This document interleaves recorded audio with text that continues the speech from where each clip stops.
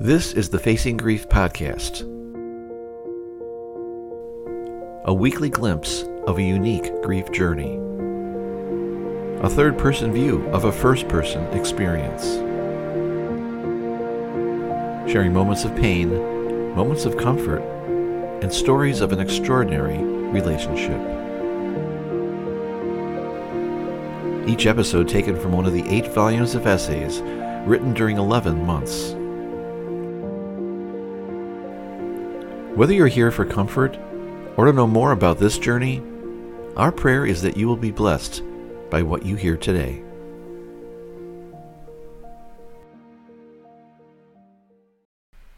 You have them every day.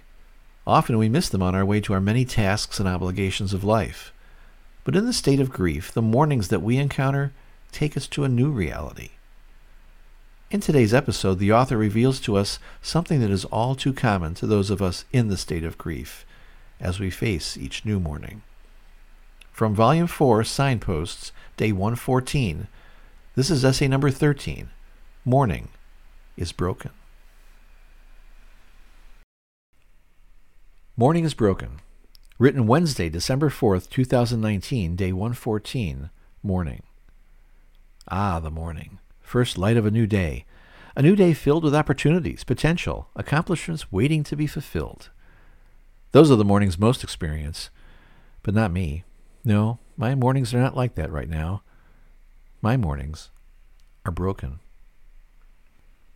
Of course, my pre-grief mornings were not all that great either.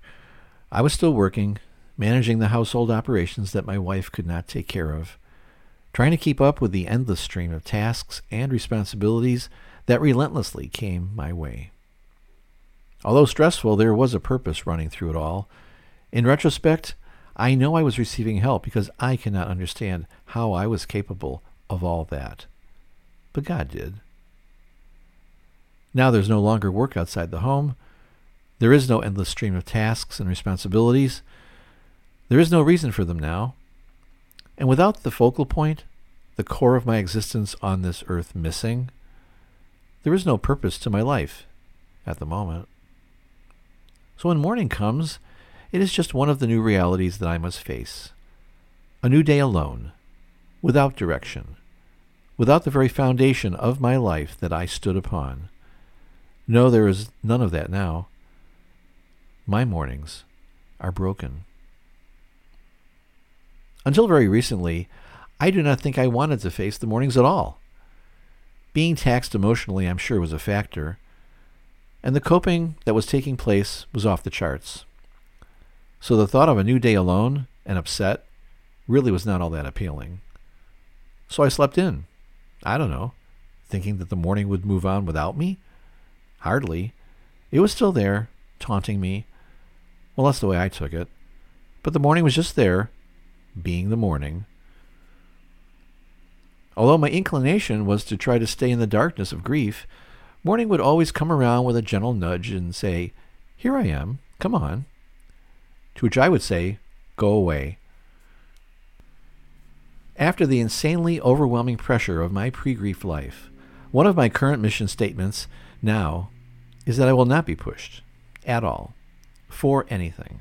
Nope, and you can't make me, because I won't. So there. This, is no doubt, has contributed to my resistance to the morning.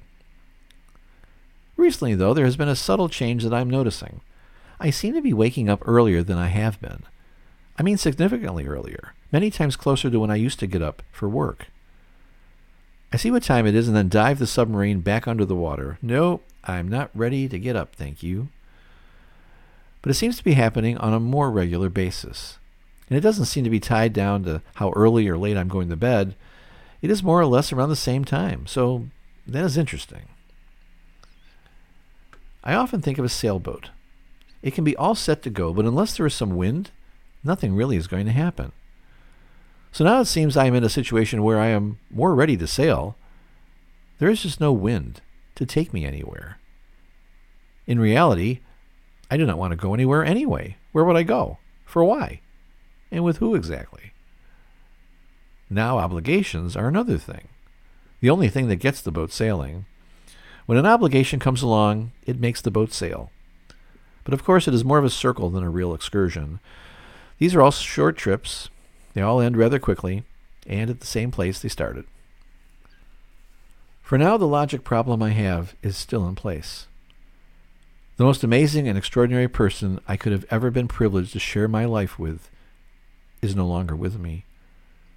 I know to those outside an ultimate loss such as mine only see my life as broken and in need of repair. I am sure they do not know any more than I do about what that repair should be.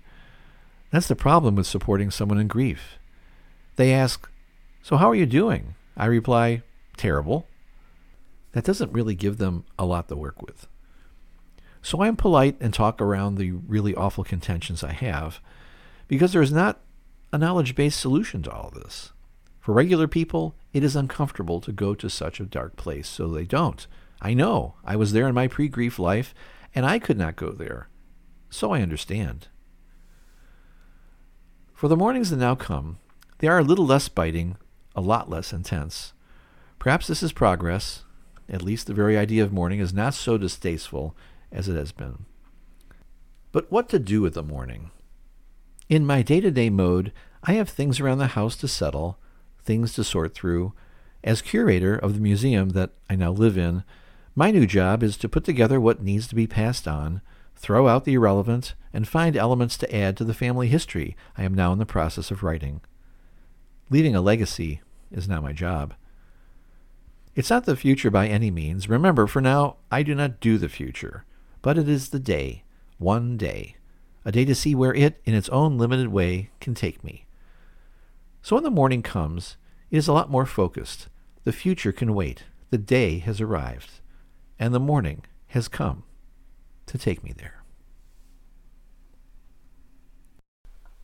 The mornings will keep on coming each day as a constant reminder to us that life, when we are able to face it again, is patiently waiting for us. They are one of the subtle reassurances that we will again have the ability to face our mornings, to face not only our mornings, but also the future that the mornings come to take us to.